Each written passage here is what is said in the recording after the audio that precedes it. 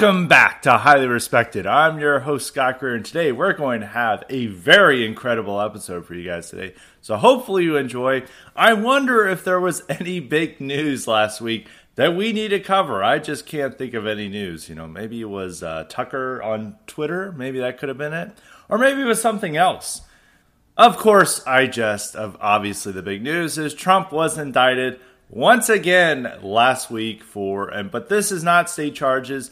This is a federal indictment over his alleged handling of classified documents and his alleged obstruction of federal investigators investigating that. So, obstruction of justice. So, this is what he's now indicted over. He was hit with 37 counts, and some of these counts they could have a maximum penalty of 10 years. So, he could be facing well over 100 years in jail if convicted, just for document handling. But that's what they're going with. They had this is very big news, and so we're going to assess it, what it means for the presidential race, what it means for just politics in general, and the precedent created by it, and whether they're going to do this. I always, said that the documents thing was probably the strongest case because they do have him. Now, the question is whether this is something that they actually prosecute over. Because, as everyone else has talked about, Joe Biden and Hillary Clinton and even Mike Pence have been engaged in similar behavior. Obviously, they found these same level of classified documents in Joe Biden's residence shortly after they had raided Trump's residence last fall. Or it was actually in the summer, it was August. And they found the same documents in Biden. When that happened, I was like, okay, this is good news. This is showing that everyone else is doing this. And they also found out that Mike Pence had classified documents in his residence or that he was supposed to turn over. And I was saying, look, this is just a common theme for people in those type of positions in the executive power. And they may not want to charge Trump because the same charges apply to Biden. But they did have Trump with the documents, and they're also claiming that Trump was showing them off. He's discussing them. He's like, check out these battle plans and other things. And they're just saying that he was being loose with the documents, and that's why they're charging him. And the difference is between Biden. I remember when the Biden news came out, when they found those documents, they're arguing like, well, the difference is Trump obstructed the retrieval of those documents. Well, Biden turned them over, and that's not how these things work. It's like you kill someone, and you're like, oh, no crime here. I turned over the gun. And the other person didn't turn over the gun. And it's like, oh, well, since you turned over the gun, I guess we're not going to charge you. The crime is still the same whether you turned it in or not. Now, the difference is obstruction, but the obstruction angle also applied to Hillary Clinton because Hillary Clinton deleted emails that she was supposed to turn over, and she just straight up deleted them. Or whoever was, in charge of her system, they deleted all this information. That was far more, egregious form of obstruction of justice than what Trump was involved in when they were, his lawyers were cooperating, and there was some miscommunication on over documents they should have. While Hillary Clinton's people knew exactly what they were wanting, and they straight up deleted it, and there's no retrieval from the deleted emails that no one knows about, or no one ever retrieved them, versus these boxes which they all retrieved and took account of. There was no shredding or burning of those documents, at least alleged in the indictment. And as we all should know, is that Hillary Clinton was famously not charged with, her mishandling of classified material and her obstruction of justice back during the 2016 campaign. But now they're charging Trump in the middle of the 2024, at the start of the 2024 campaign. And, and he's a former president, and they're willing to do this. Now, why did they not charge Hillary Clinton? At the time, this is probably before Comey went full never-Trumper, anti-Republican, but Comey was a Republican appointee, and Comey, they felt that it would not be good for the Republic's sake to indict a presidential candidate, someone who may likely be the president, and that, for the sake of the Republic, we're just going to let this be something we're going to let slide. And that was likely the argument, because she was like very guilty. She was clearly guilty. I mean, Comey in the press conference in that summer of 2016 outlined why she should be charged, but he's like, we're not doing it. And the argument and they mentioned that she had done wrongdoing and there was definitely something amiss here, but they just felt like, well, we're not going to do it. And it was likely just who she was. Like, this is a powerful person, this is Secretary of State. This is this is ultimately just a technicality that happened, and we're just not going to, embarrass ourselves before the world by indicting our Secretary of State over document handling, and also, look like the FBI is interfering with the 2016 presidential election. And that's why they never charged her. I mean, that was the unstated reason, but that was the clear reason why. And obviously is that a lot of the Department of Justice people obviously overwhelmingly favored Hillary Clinton in the presidential race compared to Trump. They didn't want to charge their person for president. They felt that, different standards. Very different Department of Justice now, which all these officials want Trump to go to jail, not just for this, but for treason and sedition over January 6th, and they'll just charge him for anything. I mean, they definitely have much more of a bone to pick with Trump. And I think Comey didn't recommend charges because, one, he's in general a cuck, and he just didn't want to look like improper. It's like, oh, they're all going to hate me if I'm a Republican. And they've hated him anyway because he announced that they were reopening the investigation right before the election, and all the Democrats felt that it impacted the 2016 election. And that's true. So that was why, that was the Hillary Clinton thing. Now, the Trump thing, it's like they don't really care about the president. They want to, even though Trump is a former president, even though it, really tarnishes American standing and American conception of itself to, want to send a former president to jail, they want to do it. They really want to set the precedent that they really want Trump to go to jail, no matter what. This isn't about helping out Trump in the primary. This isn't like some hidden ulterior motive about helping Trump. The motive is to put Trump in jail. A ton of DeSantis people are like, oh, they're trying to get Trump elected here, or the nominee, and that'll make him weak. It's a similar things that they were trying to, conspiracy theories they were promoting back in 2016, where they're like, oh, he's the Hillary Clinton plant.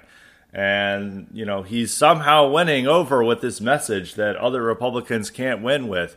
He must be a plant. And then he'll lose the election. Of course, he didn't lose the election. He went on to win it. And many of these same people are the same ones claiming that it's the conspiracy theory now. Now, a lot of the DeSantis people are not being as overt about this indictment than they were about other things that have been going on in the world. And some of them have, been milquetoast or whatever, or some of them are secretly cheerleading it. Actually, all of them are secretly cheering it on because they think that with Trump's legal problems will force him out of the race, and thus DeSantis will be the nominee, which that's their whole basis for their campaign. That's the whole basis for every other presidential campaign besides Trump's. So there are a couple of different things to think about from here. One is like, will Trump be convicted of these particular charges? That's a great question, because with the Stormy Daniels one, those are just such ridiculous charges that their only chance that they have is that it's in Manhattan and the jury's all going to hate Trump. Otherwise, those charges would be immediately thrown out. And you had so many liberals who are saying that this is not a felony, this does not rise to a serious offense. This at most is like equivalent to a traffic ticket or a very minor offense. And they're trying to turn this into a major felony trial, and they all found it ridiculous with that. Here, they do, it is technically an offense, and they do have Trump with this. I mean, the argument that Trump could make is that, well, as president, I have the right of declassification, I have the right to keep these documents, and also everyone else is doing this, so why am I being selectively punished for this? And they could say that this is selectively political persecution. They could argue in pretrial that it should be dismissed with prejudice due to the standard that they're setting with Biden and Hillary and elsewhere. And the judge is very sympathetic to Trump. She is a Trump appointee, Eileen Cannon. She's ruled in favor of Trump in previous dealings with this case. And so he has probably the best judge he could possibly have in America for a federal trial. And the trial is going to take place in South Florida, not D.C., not New York City. And that gives him better chances of having a jury that's more sympathetic to him and more willing to rule in his favor.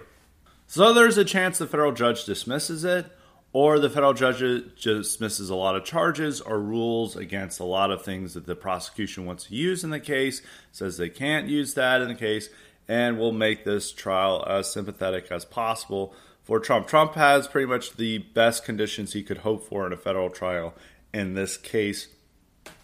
So it's unclear of that. The only thing is I'm a little skeptical of like the arguments he can make. If it goes to trial, the thing is the offense that they accuse him of, yes, he is responsible for that. But at the same time, there's this understanding that other, serious political leaders are able to do this and they are not charged with it. I am a little skeptical of how that will work in court because, it's just going to be a political trial. So the jury are just going to be like, do I like Trump? Do I think this is a political prosecution and just solely motivated by the desire to throw Trump in jail because of what he represents? Or am I going to consider the facts of the case? And they may have a tough time convincing an entire jury to find him guilty. But I still am a little skeptical of how this argument will work in court because, it's like saying, well, someone else did this. I mean, it'd be going to like a murder trial. I'm like, well, O.J. Simpson got away with murder, and why should I? Or, it's like a 6-year-old who's like in court. It's like, he hit me first, or this kid hit someone and got away with it. And why am I getting punished? And anytime that like some kid does that, you're clearly, that argument never works on adults for when 6-year-olds use it. I'm not sure how it's going to work in court. And there is the additional argument that he has the power of executive authority, that he can just declassify this or use these documents at will. There is some of that he can bring in besides like someone else did it and didn't get punished. Which doesn't quite work as well in court. But there's other arguments he has. The other big thing that has to be considered is like, is he going to get other indictments? And I'm starting to lean that in the other two cases that he still has, which is the federal investigation into January 6th and Stop the Steal, they're probably going to charge him with something. It's unclear, but I just have this feeling that I always thought that was the weakest case. Everyone had understood that's the weakest case. It's like, what do they have him charged with? And even the leaks that they have for Trump are not even real crimes. It's like them discussing, like, can we take the ballots? Can we do this? And they're like, no.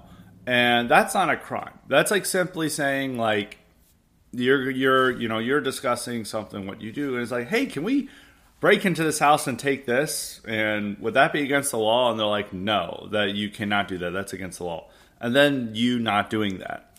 But they want to charge him for even discussing these ideas that they discussed to see if they broke the law. And then they were told it broke the law and they just didn't do it, which is a lot of these leaks that have been coming out of that investigation. And so I don't know that's not how our justice system works. The fact that you talk about like, hey, couldn't we do this? And then like somebody's like, no, that's a crime. And then you end up not doing that. That is not a crime in our country. There are some ways where you're in the process of doing a crime. Maybe you hire a hitman and the cops or law enforcement get a hold of that, and you are going to clearly be arrested for that. If you make the deal, if you pay that person, once you make that type of assumption, you're done. And there's been cases of where they did this entrapment to particularly some quote unquote white supremacists before, where the federal informants were like, hey, wouldn't you like me to kill this judge? And then they're like, I guess. And then boom, they're arrested and charged for, conspiracy, murder, conspiracy, and they're sent to jail. And there was this guy, Matt Hale, back in the 2000s who got charged with that. And it was like a federal informant just like demanding he agree to that this guy should go kill a judge. And he said, sure. And needless to say, that was it. But that's not what happened in Trump's case. There was no federal informant. It's like, don't you want me to steal the ballots? Don't you give me that order? And they're like, yes. But that didn't really happen there. They didn't actually commit any of the crimes, the alleged crimes that the investigation is finding that they discussed. So it's also, once again, it's like, are these crimes? It's the same thing with the documents. Is like, is this an actual crime? Does the president actually have the authority to look into this matter? And there's like murky territory as well. But I think with, that's the real charges they want. That is really, they want Trump charged with something to do with Stop the Steal. Ideally, they want some sedition charge. I don't know how the hell they're going to prove that, but, I don't think that they're going to do something. There are all these lesser charges that the J6 committee agreed to. They couldn't agree to seditious conspiracy, recommending on that, but they did recommend a bunch of lesser charges for Trump. And I do think that that's, some of those are just what Jack Smith, the special prosecutor, is going to find. Because they could say, like, well, the weak case is weak.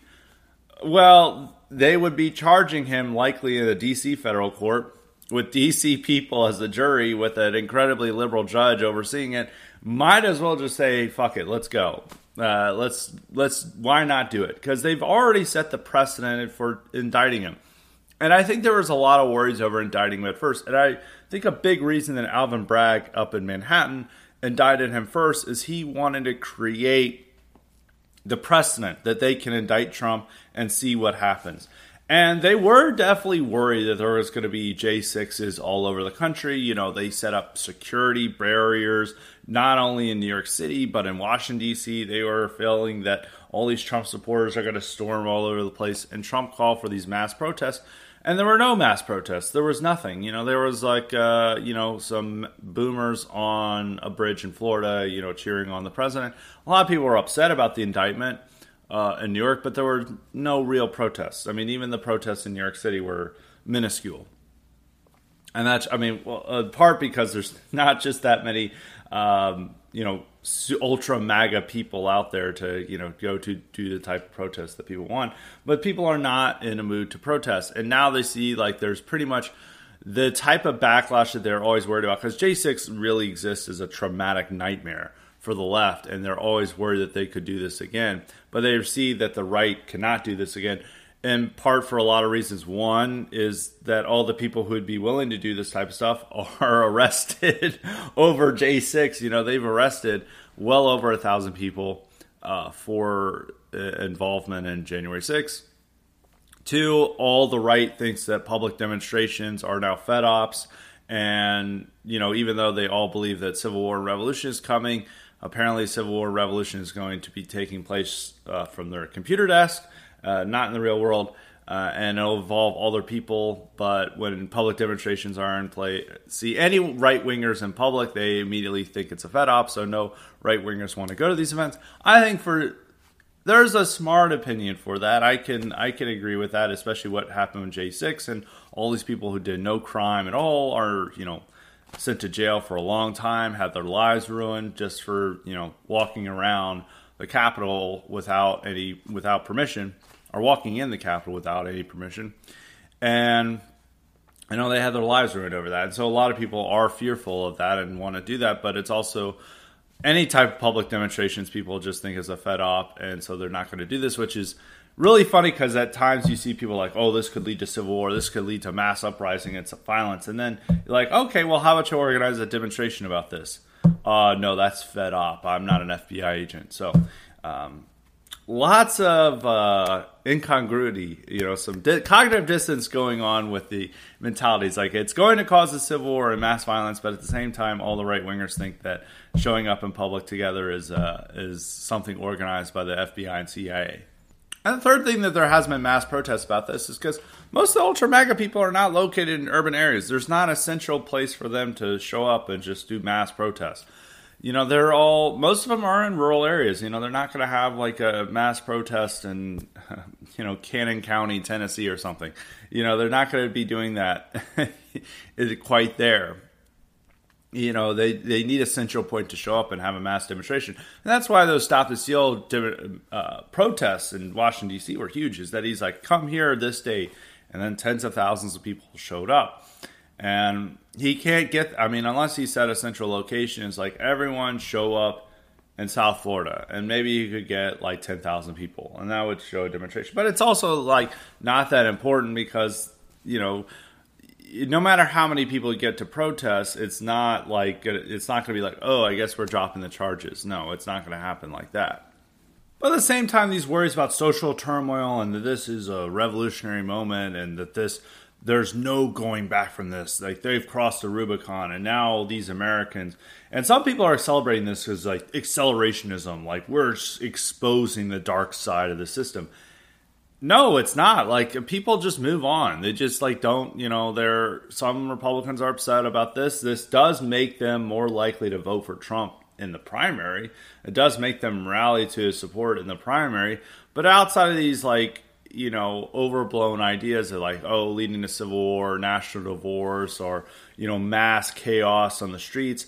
That's just not going to happen. No, there's not going to happen. Like we've seen this time and time again. There's not going to be any of these mass protests. If there's not even protests, like what are the effects? It's like, people are waking up. Well, what are they waking up to, and what are they doing about it? Like, I think that that's terrible, and then they go back to watching the game or. And they move on. Like, and as I said, I wrote this tweet, and this is 100% true, is that there's going to be more outrage over the Dylan Mulvaney Bud Light can than there is going to be over Trump's indictment. And that's sure enough, it's true. There's I would say there is a difference here, is that the average conservative can do something about Bud Light if they don't really like that can. They can simply say, I'm not buying Bud Light. That's it. So there's something you can do. There's not like I am not buying the DOJ beer can because of them dropping Trump. There's not that level of you have, in your ordinary activities, this ability to impact the DOJ and the government. There is something you can do about Bud Light. So I understand that. But if you look at like conservative media, if you look at what the audience is like ranting and raving about, they want the Bud Light, they want the Target stuff, they want these petty issues, and they're far more worked up about that stuff than they are by Trump's indictment. And what's more important, the federal government indicting a former president who is running for president on trumped up charges that they haven't charged other Democrats with, selective prosecution and the suppression of their political enemies, or a single case of beer with Dylan Mulvaney's face on it. You know what? The fact is, I had a lot of people in my mentions say the Dylan Mulvaney case is more important because that case of beer is tied to all these terrible social ills. And it's clearly that's bullshit, but people are such fucking idiots that they just want to believe this stuff. And this is what they get worked up about. And that's what it is. But that's what really outrages them. So all these people are like, this is acceleration. This is pushing us farther apart. This is going to lead to separation. No, it's fucking not. It's like look at what people are outraged by on our own side. They care more about Target. They care more about Bud Light. They care more about Dylan Mulvaney than they do about Trump's indictment. That's the truth. I mean, and people want to say like, well, offline. I think the average voter, at least in the Republican primary, is going to care more about the Trump indictment than the conservative media consumer. But the conservative media consumer is the one who's going to be showing up for protests, who's going to be really engaged in activists rather than the standard voter. And those people just want to focus on Target and Bud Light and Kohl's, not the Trump indictment. And a lot of those people are also supporting DeSantis, and they are thrilled with the indictment. Like, this is the greatest news that they have. And so it's I'm not saying that as a black pill. I'm just saying that that's like an obvious fact. And I think, and going back to my point as like sort of explaining why there may be more commitment to the Bud Light thing, is that like for the average conservative, there's something you can do about it, or at least feel like you're doing something about it. Well, with the DOJ, there's there's not really much you can do about it besides voting. And a lot of these people are like, it's time to stop voting, because they're like, this should show our election scam. We're just not going to vote anymore. Vote harder. And it's like the alternative to vote harder is just tweet harder and create all these fantasies that you're going to lead a civil war or revolution or some secessionist. But in reality, you're not doing anything. All your activities are situated around hobbies that have no impact. And you just accept the world around you while you complain about it online. And then if anyone talks about like, hey, how about we vote about something? How about we get involved in Canada? It's like, no, we're not voting. We're past voting. We're in these fantasies that I'm actually not involved in the real world, but I'm tweeting about, and you have to support, and we have to act like are coming about. And that's what you have to think. Because I always get these like from the secessionist types who are, arguing about this. It's like, look, if you want to complain about me, about my takes on secessionism, why don't you build up a secessionist movement? And none of them are doing that. The secessionist movement and all this stuff are completely online, and there's no real world involvement. I mean, yeah, you could point some like tiny groups. There are secessionist groups within America that want to take, states and break them into other states, like the Greater Idaho movement. But I wouldn't say that's a secessionist movement. That's just something normal. And they're using normal politics like voting, asking their lawmakers to vote on things. They're using the normal political process for this. They're not just, idolizing their real-time strategy game narrative online and demanding you believe it as well. Long-winded rant on going on some other Greerhead topics, but I do. If some people are like, "Oh, this is a good thing," no, it's not a good thing, and no, there's like no accelerationist element to that. I think most people, they'll get the type of effect that will have on them is not these people like, "Oh, I'm done with politics. Now I'm creating my own state." The real effect is that people become so demoralized that they stop voting and they just focus on their own personal hobbies. And so instead of, worrying about the things that they could change or make them better in a political perspective, they just focus on sports or video games or something else, and they become disconnected from trying to change the world around them. They accept the world around them, depressingly so, and they just try to, put their head down and focus on lighthearted hobbies that, don't upset them like politics. So it could have an effect. Yeah, I do. It actually could have an effect on voting. But instead of like these people like not voting and somehow the state is like, oh my God, there's all these people not voting. We have to give them their own state now. Instead, it's like, awesome. All these Trump supporters are not voting anymore. And this helps Democrats win elections. This helps moderate establishment Republicans win the primaries. Hell yeah, this rules. We're returning to the status quo. That's what happens when you decide to not vote. But demoralization is more of a result than accelerationism or of some sort. And it's creating a precedent, but like some people just think it's like, oh, if you really upset people online and they're just like and they tweet like the political system is done, and they get a good amount of engagement. It's not like the system collapses. The system, once you go and touch grass and get out in the outside world, and people who are not online, they're just like, oh well, moving on, focusing on my ordinary life, and that creates more strength for the system and ensuring the status quo stays even stronger. And that's why you got to resist the demoralization. I hope this podcast is not too much demoralization and blackpill. Some people are just wanting to. I can already see like people complain that like I'm too blackpilled or something, or I'm too pessimistic, and I just want to say like, look. I try to be honest. I try to say things that I think are truthful. I don't try to indulge in the doomerism and that stuff like other people. But I really don't like when other people offer delusional white pill takes all the time, and that's what the audience wants. And they lie to their audience. I don't try to lie to my audience. I try to be honest with my audience. And I'm not trying to be too blackpilled. Like I think that Trump could still be beat these charges. There is still a chance he could win. It depends on whether the other indictments fall. There's not a guarantee the other two indictments fall.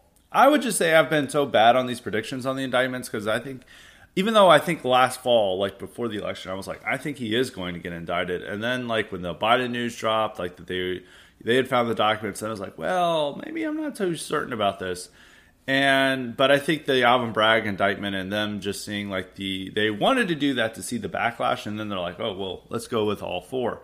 I do think it's going to be very difficult for him to run in a general election if he faces four separate indictments for things. I don't know about the Georgia case that well, and the January 6th one is pretty weak, but they may just like go with it anyway. It's going to be very tough for him. Now, would it impact him in the Republican primary? Hell no. Like they show the polls, like 80% of Republicans are still willing to vote for or think that Trump should still be president even if he's convicted. So they're 100%. They're behind him in this battle. They're still sticking with him, and also the fact that the indictments are there, it creates that all the attention is around Trump, and all these candidates who secretly wish these indictments happen and push Trump out, they have to act like they support Trump, otherwise they risk losing support within the Republican primary. So it actually does help him in the Republican primary, but it doesn't. It obviously leads to problem in the general election because most people have already made up their minds about Trump, but there is a small number of independents that Trump has to win over, and having the indictments and stuff, it may be too much for them, but we'll see. And also, I think there's also the fact of what's going on the Democrat side, which if he's running against Biden's health is in serious decline. Like all of his latest public appearances are horrible. Like the Air Force graduation ceremony where he doesn't even trip over anything. He just falls over and he can't get back up. Like that's really bad. And I remember, they always talk about the Gerald Ford presidency is like what defined him is like tripping on airplane stairs. Look, sometimes you're going to trip on airplane stairs, especially if you're an old man. And those video cameras of him tripping is like a definitive part of his presidency. Probably because most people don't remember it, but they're like, oh, this just showed how like goofy he is and how old he is, and made voters not want to vote for him because he looked old and frail. The fact is like tripping over airplane stairs is much more understandable than just keeling over at an Air Force graduation ceremony. Also, the fact that he hasn't taken any questions this year. He doesn't take questions at all from reporters. They know he can't answer questions anymore, and they just usher him out. And it is like ridiculous. Like he doesn't even he'll just be at a press scramble. They'll be there. They'll be asking questions. They'll just look away from him. They'll smile, and they'll be ushered out. Like he doesn't answer questions whatsoever. And he, even his speeches are getting worse, and even just some his health decline is starting to get more noticeable. And I do think that may be why the federal government is okaying some of these investigations that are going on. There's the bribery allegation that the FBI is now releasing those documents to Congress to look at. There's also his own document issues and other things that could be found out. And there could be, and Hunter Biden's own legal problems, there could be a concerted effort to push Biden out and have another candidate. I've gone back and forth on this, but I do think that they're now more committed to this because I think Biden's health, or mental health, has significantly declined this year. I think he still had the ability to give a speech and to do what's necessary, but I think they're learning that he just cannot campaign at all, and they're going to have to get someone else. And so, even with the Republican problems that they have, like I always say this, like it's going to be very tough for Republicans to win no matter who they're running. And everyone thinks that, oh, well, if Trump's not running, they don't have to worry about Trump anymore. That's not true. Trump is still going to be a central part of this election, whether he's the candidate or not. He's going to be a top issue, and Republicans are going to be heavily dependent on getting out those Trump voters. And if Trump voters feel that the Republican Party is betraying their leader, their guy, they're just not going to show up to vote. And that could make a huge impact. That's what happened in the Georgia special elections in 2021, is like these people felt the Republican Party had betrayed them over, the election, and they just didn't turn out to vote, and Republicans lost those races. And the same thing could happen again in 2024. That's that demoralization factor. So these Republicans have to keep Trump happy, Trump on their side, and Trump campaigning for them no matter what happens, and endorsing it, and him endorsing whoever the candidate is. And part of that is promising a pardon for him if he, drops out and, a Republican becomes president, they'll offer immediate federal pardon. But that's also become a campaign issue that Democrats are going to run with. So that creates some issues there.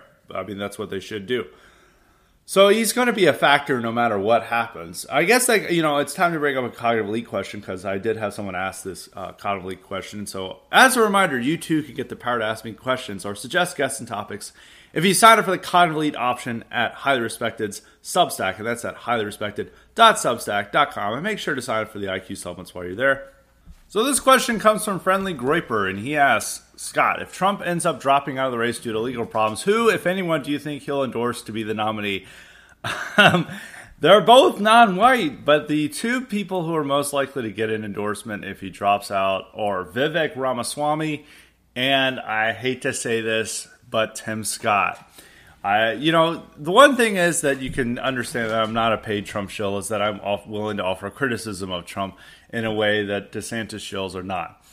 Vivek is a second best after Trump. Obviously, there's issues with him. He wants more immigration. He wants more Viveks here. And I don't really trust the guy, but he is much better than DeSantis because he addresses race issues far more, and he has way more charisma, and he's more willing to address new and different topics. And I think he's willing to connect with, or able to connect with people in a way that DeSantis can't. I think he's much more willing to popularize dissident right ideas. He's much better on free speech than DeSantis. He's the first major figure to criticize DeSantis for his hate speech bill, which then everyone jumped down on him, and then he stayed stuck with it while DeSantis signed a hate speech bill. And he talks a lot about, reducing the civil rights regime and race and crime and a lot of other issues, interesting issues that other candidates aren't. Once again, I don't really trust the guy, but, beggars can't be choosers. He'd be second. Tim Scott would be the worst. Tim Scott, out of all the candidates who has a chance of winning, would be the obvious worst. Him being the nominee would be such a devastating loss for the dissident right. That would be just the biggest BTFO in a while. And if he became president, if he was the nominee, I would campaign for the Democrat. I would support the Democrat. I would not support Tim Scott under any circumstance. That would be such a, first off, as I said, a BTFO for us. It would just devastate us. And it would just be moving the GOP back to the pre-Trump status quo while accepting multiculturalism and diversity in a way. And this is a new friendly GOP. Look, we've got Tim Scott. Scott would have his own issues in a general election, so I don't know how, and in a primary, but I don't know how that would work.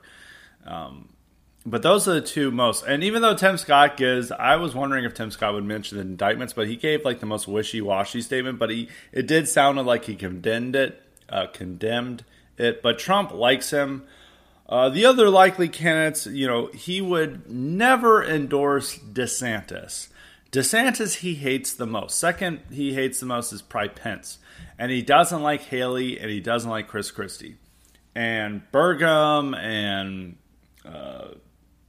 Asa Hutchinson, all these guys who are in the race, I don't think he's going to acknowledge. The other person who has not entered the race, I don't think Trump would endorse him, but maybe he could, because Youngkin could go out and meet with him. But it's Glenn Youngkin. That could be a third possibility. Trump doesn't really like Youngkin, but Youngkin could, he's smart. He could go out of his way to meet Trump and talk about how he will definitely give him a pardon, and he'll do all these things. And so Youngkin could emerge as a third possible person he could endorse. And Youngkin, from what I'm being heard, is actually going to enter the race, and he could be a serious contender. The only people besides Trump who could theoretically win are one. I can't even put a ranking on this. I mean, I think DeSantis would have a tough time no matter what, but DeSantis could win. As I always say, the two big issues with DeSantis is his personality. He cannot connect with people. He's not charismatic. He is very weird and awkward. I think the more the Republican voters see of him, the less they're going to like of him, and the more they're going to want to vote for other people. And second is Trump's animosity towards him. A lot of those Trump voters are never going to support DeSantis, and he's going to have a tough time. And DeSantis has been very stupid. Imagine if DeSantis had waited. I always thought DeSantis was going to wait till the fall to announce because he wanted to see if Trump would drop out. He did not want that head-to-head challenge, but his idiotic, advisors and consultants are like, you need a head-to-head, like the Republican Party needs this. Then he jumps in, and Trump hates him more than any other candidate. Imagine if he just waited till the fall and it looked like Trump may drop out. I think it's less than 50% chance Trump drops out. He's going to continue on, but we'll see what happens with any future indictments happen, or he gets really worried about this. We'll see when that happens. But I would say it's a 30% chance he drops out before the primaries. But DeSantis could make himself look a lot better if he had waited till after the indictments that maybe drop in the summer. And, he had gone in and it's like, I am promising a full pardon for Donald Trump. I don't like the Department of Justice going after him. He had such a crappy statement. I do have to do my DeSantis impersonation because everyone wants it. Dude, he had the funniest this week when he was at Oklahoma. He's like, hello, Oklahoma. I'm coming from Florida, and in Florida, we do a lot of great things that you guys do in Oklahoma. And like the whole crowd is just like, shut up. This is like a rodeo. We'll do more DeSantis impersonations down the line, but I had to get some of it. But if he had just waited till fall and promised that he is going to pardon Trump and go after the Department of Justice, and he's running because they're persecuting Trump, and he ran on a pro-Trump platform. And he's like, I'm doing this to save Trump, and I want to be president to save Trump. Trump may be more amenable. I mean, Trump had been building up his animosity towards DeSantis for a long time. It had been starting up in 2022, even before the midterms. But so maybe DeSantis just had no hope of it. But he made sure that he was going to have, that he destroyed all chances of it. So those are two DeSantis' big problems. He could still theoretically win. Other Tim Scott, unfortunately, I always predict this. And if Trump dropped out, I would almost pick him possibly as the favorite to, depending on who Trump, if Trump endorses Vivek, I would change my mind. But Scott could become the favorite to win in a Trumpless primary. Then Vivek, because Vivek may get endorsed by Trump. And then Pence, even though Trump hates Pence, Pence is doing the strategy of, parking out in Iowa and making people vote for him. And a lot of Iowans could like him. He's evangelical. He's down home. He has that type of appeal that a lot of those Iowa Midwesterners like. And he could, maybe he doesn't get that much money, but he wins Iowa, and that helps out build up his campaign. I think Youngkin could be a serious contender. I think he would get a lot of money, a lot of support. And he also has this like we're restoring the republic to, nice civility values. And he could possibly get, maybe Trump might like him if he, swoons him. There's something with Youngkin. So those are the people I think could win. And so it's Scott, DeSantis, Vivek, Pence, and Youngkin would be the only five I could think.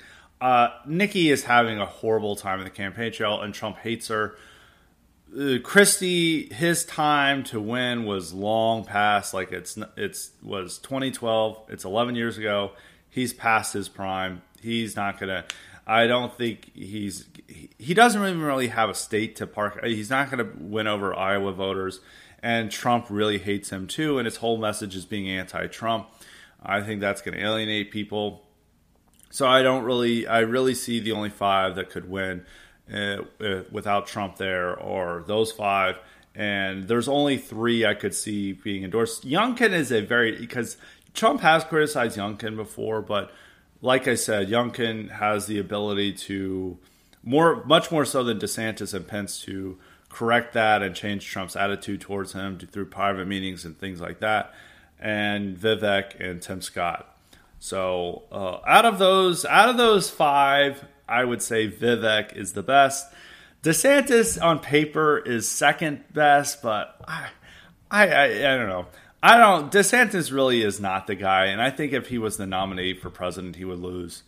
Not he just does not have the personality to win a presidential race. That is such a huge hurdle, and everyone who's like saying like, oh, he doesn't need charisma, oh, he just doesn't need to know how to talk to people, oh, he just is extremely boring. People just read a handout of all of his record and that's what they vote for. It completely misunderstands politics. It completely doesn't get what American politics is about and what wins elections. It's about your ability to connect with people. It's about your personality and whether people are drawn to it. It's not people printing off your record and deciding your record is the best. That's not how voters work. That's not how America works. It's not how any of these races work. And his personality, and all these people are like, oh, Democrats really fear him. I think he is, even if Trump is indicted on all 4 counts, I think he is about as beatable. He would be about as competitive as a presidential candidate as Trump. Maybe even worse because he would lose a lot of Trump voters. So those are my opinions on that, on the race. So yeah, this is another thing. Looking at the alternatives is why Trump needs to stay in the race, even if his chances of winning are not that good. I've always argued this. It doesn't matter if Trump is in the candidate. They have a tough time in the election. What the Trump alternatives want to run on is even less appealing than what Trump is running on. Trump is running on an appealing message. It's immigration. It's the identity stuff. It's like the economy. It is this sense of, that these unelected bureaucracy is running our country. Everyone else's message is like just doesn't answer it. It's like, DeSantis is going to run on Disney. Nobody gives a fuck about Disney, so no one gives a shit. Like, that's going to be his whole message, is him talking about these wonky policies and other things. And then there's the abortion matter and other aspects that Republicans want to get into. It's going to be very tough for Republicans to win, even if Trump is the guy. And if you think all the problems are Trump, there's a lot of other problems besides Trump, and Trump still remains as essential. And if you really believe Trump is that much of a ball and chain, he's still going to be an issue, even if he's not the nominee. And I think even despite the prospects, I think that's why you got to stick with Trump. Trump is still the leader. Trump is still the guy who represents our people. And, as long as he's in the race, he is the one to support. Because he is symbolic of much more than himself, and much more symbolic of anything besides this election. He is the avatar of the historic American people. He is a flawed avatar, of course, but he is the avatar, and you have to stick with it. And especially in his time of persecution, that they are. It's true. They are not just going after him. They're going after what he represents and the people who support him. He is just a figure and representative of that. And so you have to rally behind him and support it no matter what. As long as he's in the race. As long as he's still in the race, I still support him. I still want him to win. I still hope that he's the nominee. And we make the best of that situation, despite how looming the odds are that he will not win the presidential race. I think there's something much bigger than winning the presidential race. And I'd much rather lose with Trump than win with Tim Scott. And I think everyone should think that. I'd even go DeSantis. Well, once again, I think they're both likely to lose. So I think that DeSantis's odds are not much better than Trump's, and they may in fact be worse. So it's not like, oh, I want to win with DeSantis, but then DeSantis loses, and then the whole argument for him being the nominee is stupid, and then it just pushes the GOP back into status quo, the business first status quo with him. With Trump as the leader, as the figurehead, that still pushes the party and pushes the right in the correct direction that we want. And if it's somebody else, it's a reverting back in the direction that we don't want the party to go.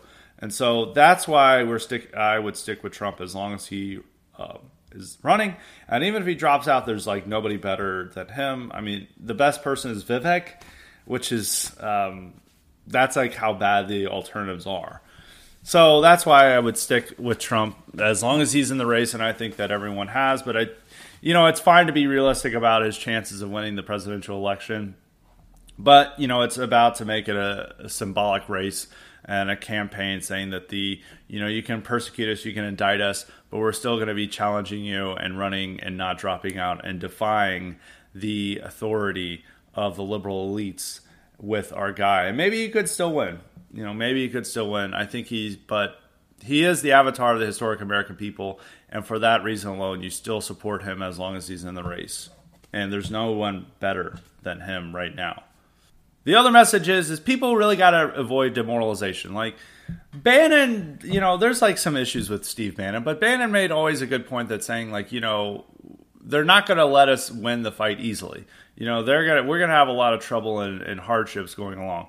And this is just the price of, like, wanting to fundamentally change the country and going against the powerful interests of our country. This is, you shouldn't just be demoralized by all these setbacks. And we're suffering a lot of setbacks right now. I want to be honest. Like, we are suffering a ton of setbacks.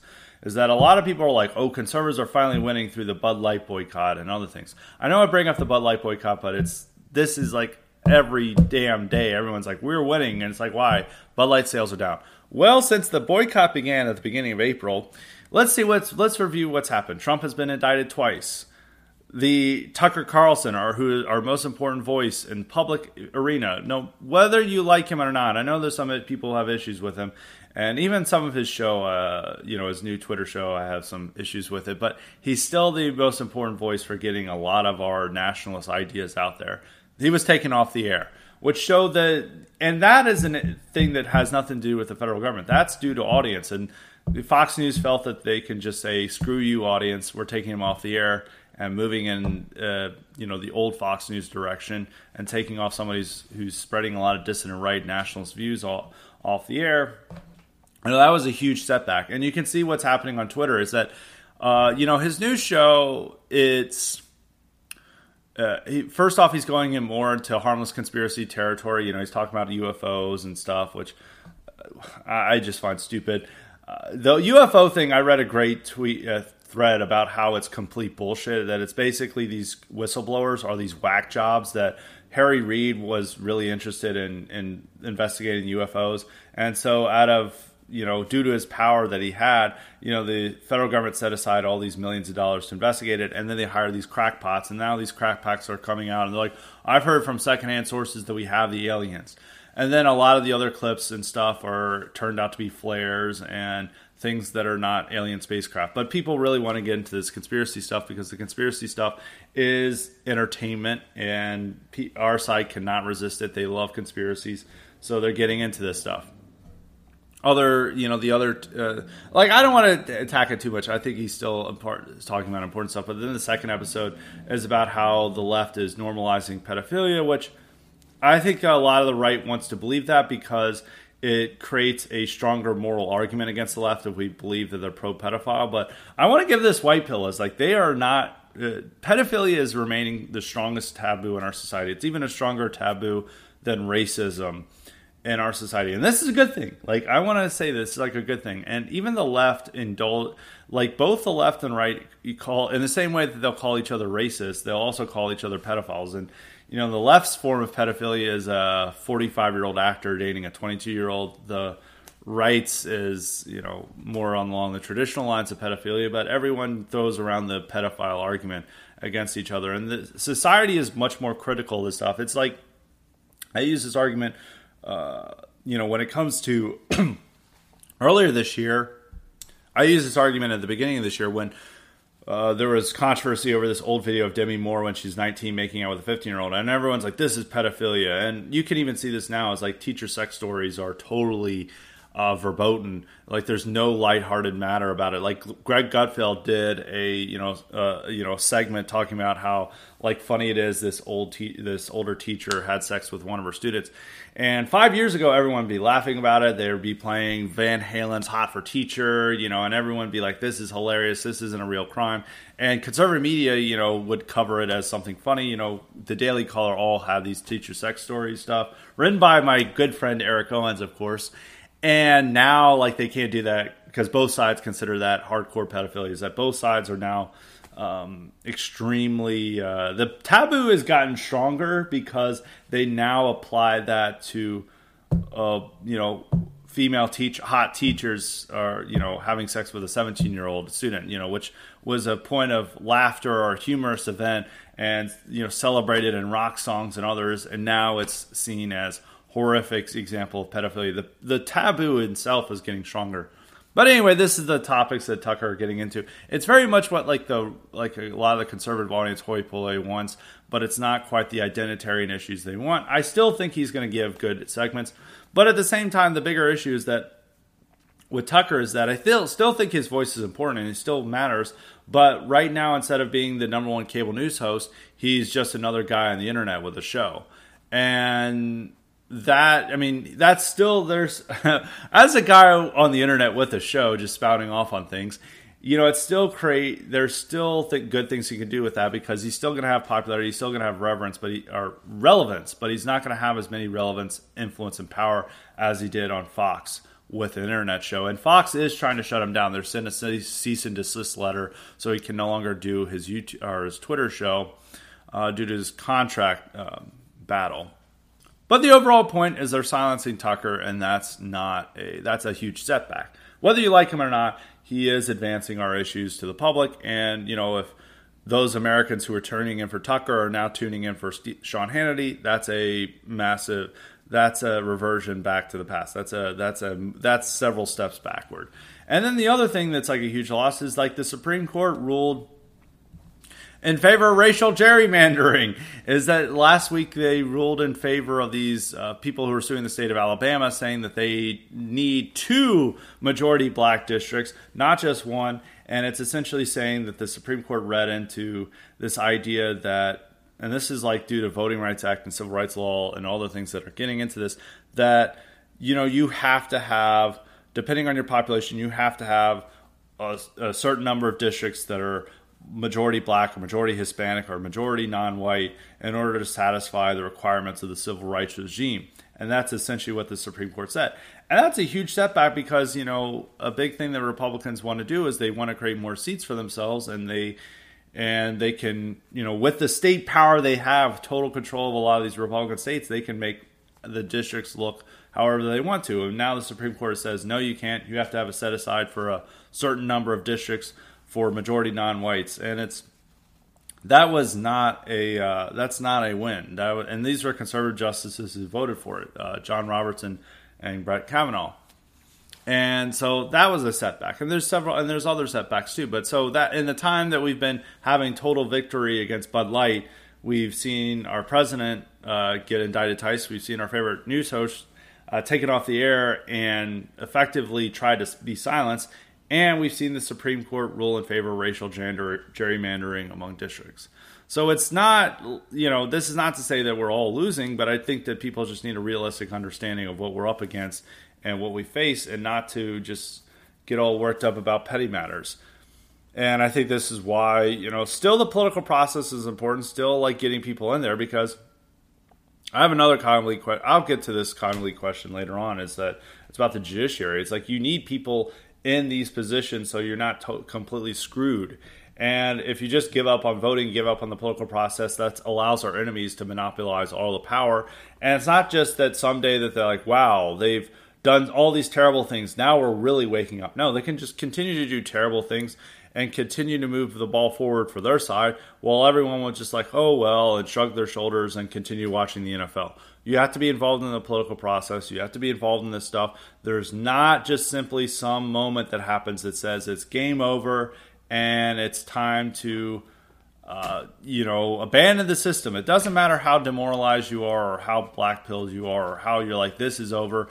No matter how many times you tweet about that, the system is not over. The system is going to continue on and move forward, whether you like it or not. And the only way to make a difference is to continue to be involved and to continue to want to make that change, and not to abandon the political process itself or pretend that, some of these corporate boycotts, which are good in themselves, they are having an effect, but they're not a replacement for political power.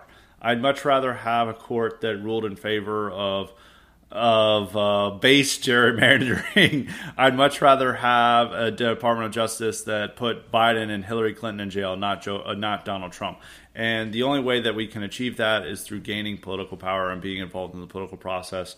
And the political process is never going to go away. It's still going to be there. And by you deciding that I'm not going to vote, that just allows your political enemies to gain more power and to ruin your life and to make our lives all more miserable than they are as is.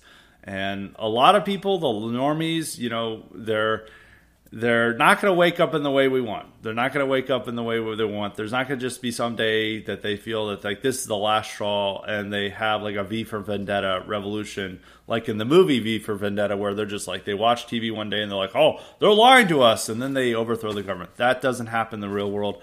Most of these people will just like say, that's too bad, and turn back to the NBA finals or whatever they're watching. So in conclusion, we're sticking with Trump. I think... And it's not all over. It's not over. We could be back at some points, but I mean we are suffering setbacks, and I think it's time to learn from them and to figure out ways to move around them and how to gain things. But even if there's more setbacks in 2024, you have to realize here's some white pills. Far more people are into the identitarian and racial stuff than ever at any time since I've been a conservative. I remember when I first got into this stuff professionally 10 years ago, nobody was into the stuff. Everyone was into libertarianism and just goofball stuff, and they weren't into that. Now you have mainstream people who are into Steve Saylor, who are fully in favor of immigration restriction, which was an idea that was completely foreign to the political discussion in 2013. Now you have tons of people who are into this stuff. You now have people who are reading, popularizing Sam Francis and other writers that were forbidden back in the day. And you are seeing a lot of positive developments in that. And I do think that a lot of ordinary Americans are waking up to the realities of anti-white racism and how that's going to affect them. And a lot of these identity issues are only going to be more potent in the future. And we still have... nearly 200 million whites in America, and they're still there. They're still many of them are still having kids. They're still sticking there. They're not going away. That's a lot of people, and we never know what the future can tell. And as long as we're engaged and in the proper position to be there to help out, like some event we didn't see, nobody predicted that when Trump came down the escalator that he would become the avatar of the historic American people. And then sure enough, he did. And he advanced our cause and made a lot of these issues that no one was talking about before except on forbidden alt-right websites like me, on Radix or something. And then he made them mainstream and made them popular topics in America. So, and this is sometimes, but there's sometimes you're going to take losses and you just got to move on. You just got to keep pumping forward. It's like with a football team. When they hit a loss, do they just give up on the season? No, they dust themselves off and they get back in the game. We're going to use some sports analogies here. They get back in the game. And that's just how it is. Sometimes you're going to lose, but it's you just got to keep yourself up. You got to keep your head high and keep pounding forward. You got to keep going forward. And that's all we can do is you live to fight another day. As long as we're still here, as long as there's still, tens of millions of whites in America and tens of millions of whites in Europe, and there's still hope, and there's still a chance that we can do things, and there's just a lot of events that could happen in the future that could create interesting opportunities that we don't know about now. We just have to be in that position to be there, and I think the goal for us is to not enclose ourselves off the ghetto and believing we're going to create our own separate state and, being closed off from how ordinary people think and what they're actually motivated by. The real solution to this is staying involved in the political process and trying to promote our ideas to the mainstream and trying to get people who think like us or at least agree with a lot of what we say and getting them elected to office and making sure our issues stand front and center in American public life. So I have two quick topics to talk about before we go into the other commonly questions. The first is there's news that the military is stepping up its recruitment of immigrants who are in the country to offset the recruiting shortages.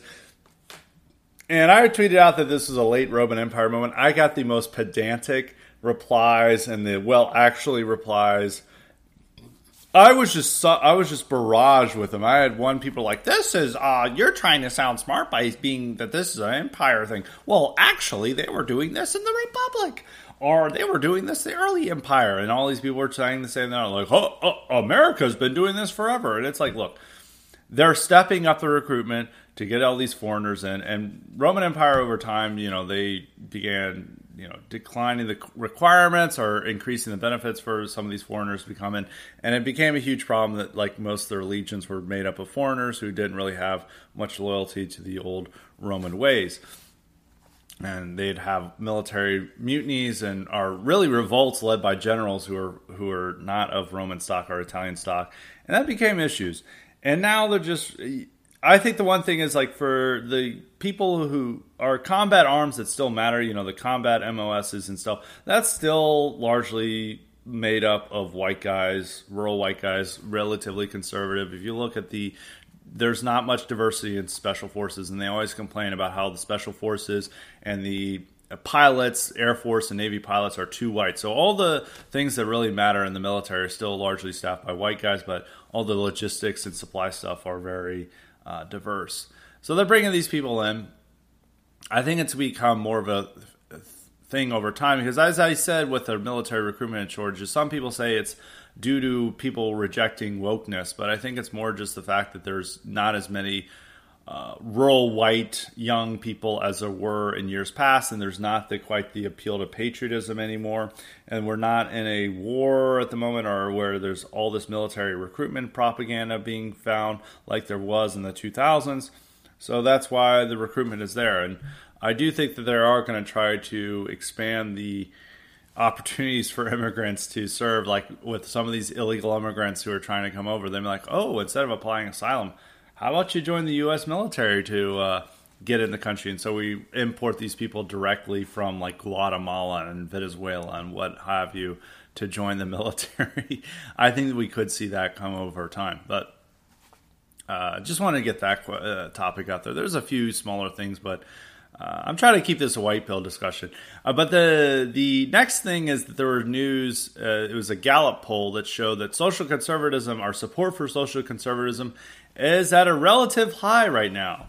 38% of Americans say they're socially conservative according to Gallup. 29% say they're socially liberal. And the 38% figure is the highest it's been since 2012. And so a lot of people got really positive about this. There's some positive aspects about this, but social conservatism means something very different in 2020 or 2023 than it does in 2012.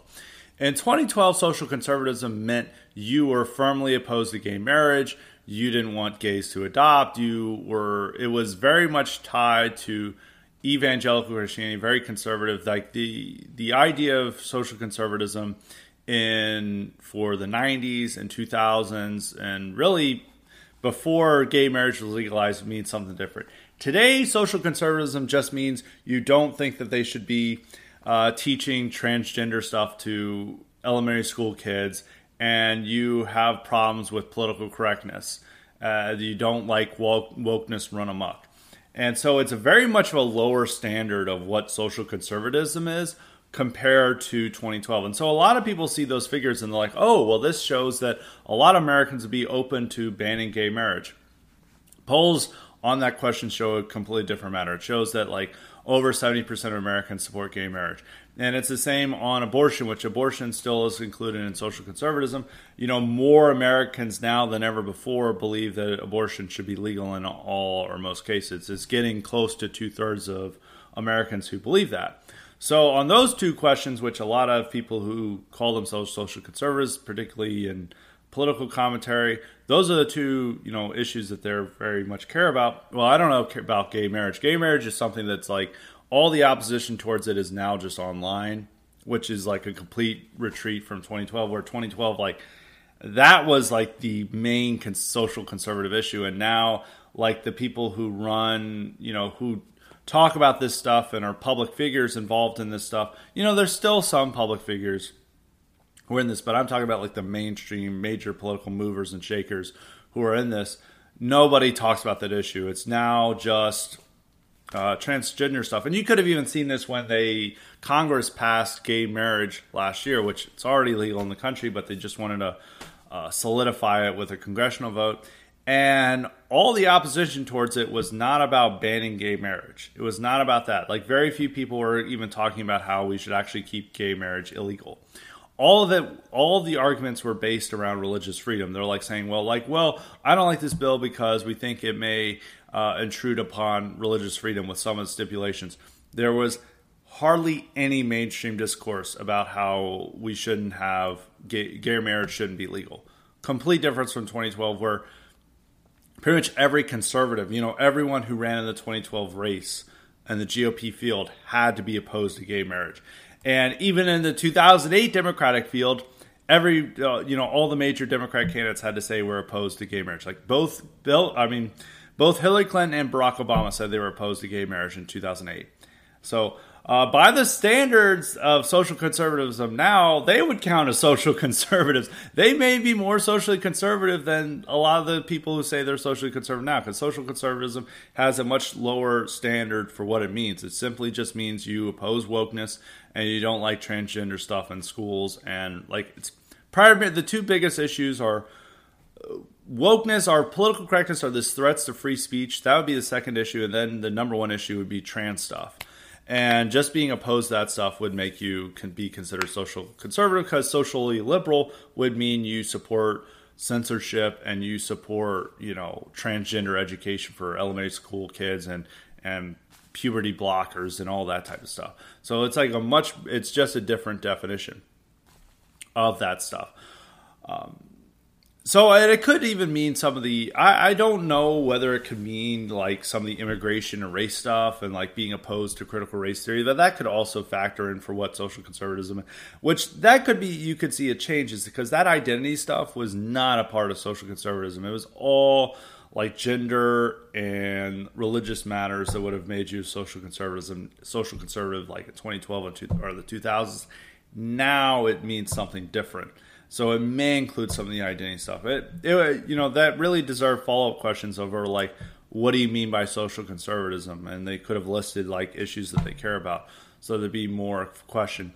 So I think that people may be jumping over their skis by thinking that this shows that there's a growing demographic in the population who want to, return America to the social values of the 19th century or are ready for the Catholic integralist state. I think people need to understand what they mean by social conservatism. And today there's a lower standard for what it means to be social conservatives than it does to be a social liberal, or what it meant to be social conservative in 2012. Like the people who were liberal in 2008, at least in the Democratic field, would count as very socially conservative today. So it's just like some radical changes that have been afoot.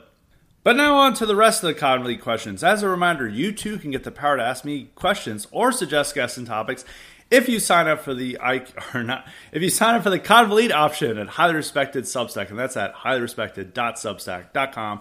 Make sure to sign up for the IQ supplements while you're there. So the second question really would be from Mystery. He asked, Scott, can you give your thoughts on Tom Cotton's RAISE Act as a liberal immigration reform goal for the right? No, it's a very good goal. It hasn't been brought up again. I don't think they reintroduced the RAISE Act for this Congress or even the past two Congresses, but it still remains as a gold standard for what Republicans should seek. The bill would reduce immigration by half. There's like roughly 1 million slots every year. Instead, it would reduce it to 500,000, and it would cut off chain migration and make it much harder to get here, and it would serve America's interests. So it provides like a legislative framework for us to seek and want to promote, and more candidates in the Republican field should promote it. It's rather unfortunate that they haven't reintroduced it again, from the best of my knowledge, or at least they're not publicizing the reintroduction of it. When it was first introduced, like David Perdue and Tom Cotton were the backers of it, and then when they did that in the 2017-2018 session, and then they reintroduced it in 2019 with a third sponsor, that was Josh Hawley. I could have reintroduced it in the last session. I can't remember. But it is like a very good framework. I fully support it. I think it's a realistic framework too. And it's something that gives, the Republicans that basis for what to campaign on and how they want to restrict immigration. So I'm all for it. I just think people need to bring it up again. So maybe Tom Cotton and Hawley should reintroduce it to create some buzz and create some push in that direction. So yeah, that's a very short answer, but I think it's in general very good. There's not really any criticism I can make of it. The next question comes from future American refugee, and he lays a lengthy question. So we like that. He says, he has two questions. As you know, a large majority of the societal and cultural change in the last 100 years was forced upon us through the judicial branch of the government. As you talked about before, this is only possible via mass mobilization funding and strategic organizing of left-wing lawyers who aim to transform the country through the judiciary due to the fact that they knew it was not possible for them to do it the right way through the legislature. With that being said, I'm of the firm belief that our best avenue to rescind a lot of this change, or to make most of these changes we want, is through the judiciary. Although the current SCOTUS has its faults, we are historically primed to get more favorable rulings through them than we could have in a long time. Stephen Miller, who shares many important opinions with us, founded and runs America First Legal, whose goal is to make these strides. Their goals are admirable, but it is early on. My first question is, do you agree with my assessment that the judiciary is our most viable path forward to make changes in the law and country? I don't know if it's the most viable. I think the most viable is the executive branch, to be honest. I think it's the executive branch, and I talked about this with birthright citizenship, is that you do need the judiciary in that process, but the executive branch needs to make decisions, and then you need the judiciary branch to approve them. That's really our most viable path forward, is that you really need the executive branch. Executive branch appoints most of these judges, are really all the federal judges, actually, in fact. And in order to shape the judiciary in the direction you want, you need control of the executive branch. And the executive branch is a more activist branch than the judiciary. The judiciary just sees these rulings. They can't just, we've decided on immigration restriction. That has to be made through the executive branch. And it's very difficult to get things through the legislature. So I would say the executive branch is our more viable path. But the judiciary is also very viable in a way that if you don't control the executive branch, then the judicial branch is our most viable path forward, and it is through the lawfare. There's tons of things that Republican state attorney generals have done that have stopped a lot of the Biden immigration agenda. The Biden immigration agenda, believe it or not, could be even a lot worse than it is today. It was only stopped because of Republican AGs forcing the issue and forcing them to enforce certain things that they didn't want to enforce.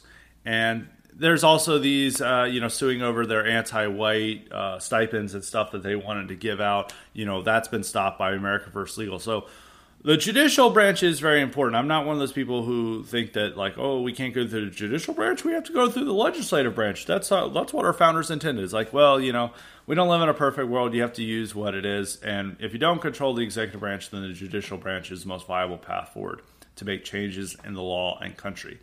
And so his second question is, do you think America First Legal is our vehicle for that path, or just the beginning with many similar like-minded organizations to come? I think it's the beginning. I think other people can find that path. I think they focus on a lot of the important things that other conservative legal firms aren't, like the anti-white discrimination and other things. There's several conservative legal firms, they just focus on those issues, but most of them are business economic regulation. And some of these groups even focus on overturning qualified immunity, which protects police from frivolous legislation. And if we overturn qualified immunity, we'd effectively neuter law enforcement in this country. Incredibly horrible idea, very left-wing idea, but a lot of these conservative legal firms are dedicated towards it very stupidly. But America First Legal is showing a different path, and I support it. I think they're a very great vehicle right now, but hopefully it's just the beginning for similar like-minded organizations to come. Maybe organizations will sue more over free speech matters. There's still a few that do that, like FIRE, which does a lot of education-related issues, but they're generally libertarian or more old-school ACLU type liberals. But unlike the ACLU, they still care about that. I do think you do need a new ACLU that is actually genuinely committed to civil liberties rather than just committed to advancing the left's agenda. That's a type of law firm we really need to take a lot of these issues that the ACLU used to, but they no longer do. And they have to be nonpartisan and not just complete whack jobs who are relegated to this perception that they're whack jobs who are just limited to the ghetto. They are outside the ghetto, and they represent a lot of different groups, and they're able to have mainstream legitimacy. And then when they take on cases for people who otherwise could not be able to afford serious legal representation that helps them secure free speech. So that would be one thing I would like to see develop. But I think they're the beginning of similar like-minded organizations to come. So I'm very supportive of their efforts. I think that's one of those positive things we see happening right now is that you see a lot more effective lawfare tactics from the right. And that's something and I think it's only going to be developed over time and be more sophisticated. And it's also due to the fact is that our ideas are becoming more popular as a lot of these Federalist Society judges and types will be more interested in what we believe, and they'll reflect those beliefs when they're appointed to the federal, courts. So, that's one thing. The legal matters, even though I see there are some very. One thing that the presidential race is very important is that Biden's judicial picks are horrible. He's only picked, I think out of nearly 100 picks he's had, only 5 have been white guys, and only 2 of them have been straight white guys. So he's basically appointing all these affirmative action picks who are not qualified for the judiciary, but they're being picked for their skin color. And for people who who are aware of this issue and have talked to me about that, they're saying it's very grim what it is. And that's one thing you have to care about a presidential race is that, you could have another 4 years of them picking DMV ladies to be federal judges. And that's just a terrifying thought to have. But I think lawfare, as long as you keep conservative judges there, that's why it gets very important. That's why the executive branch is I think the most viable path to make changes is just to ensure that the left doesn't remake the judiciary to resemble more of their insane dreams that they like to espouse. So that is it for this Highly Respected. I hope people did not. I tried to make some white pills and try to uplift people and try not to get people too demoralized by what they see. And as I said, we're occasionally going to have losses and setbacks, and that's fine. And the real goal is just to continue to dust yourself off, to continue to move forward, and to not give up. Because I think if you give up, you just allow your enemies to win and have total control and total power over our society. And that's not what we seek. You just got to resist demoralization. You got to keep remembering that there's a lot of positive traits out there. There are still nearly 200 million white Americans. There's still more people waking up every day to our realities. We just have to make the right smarter and more focused on what matters. And hopefully through my little podcast, I make my own contribution, and through my tweets and through what people listen, they get a better perspective on the world today. So that is it for today's podcast. We're going to have another incredible IQ supplement later this week, so tune in for that. So until next time, stay respected.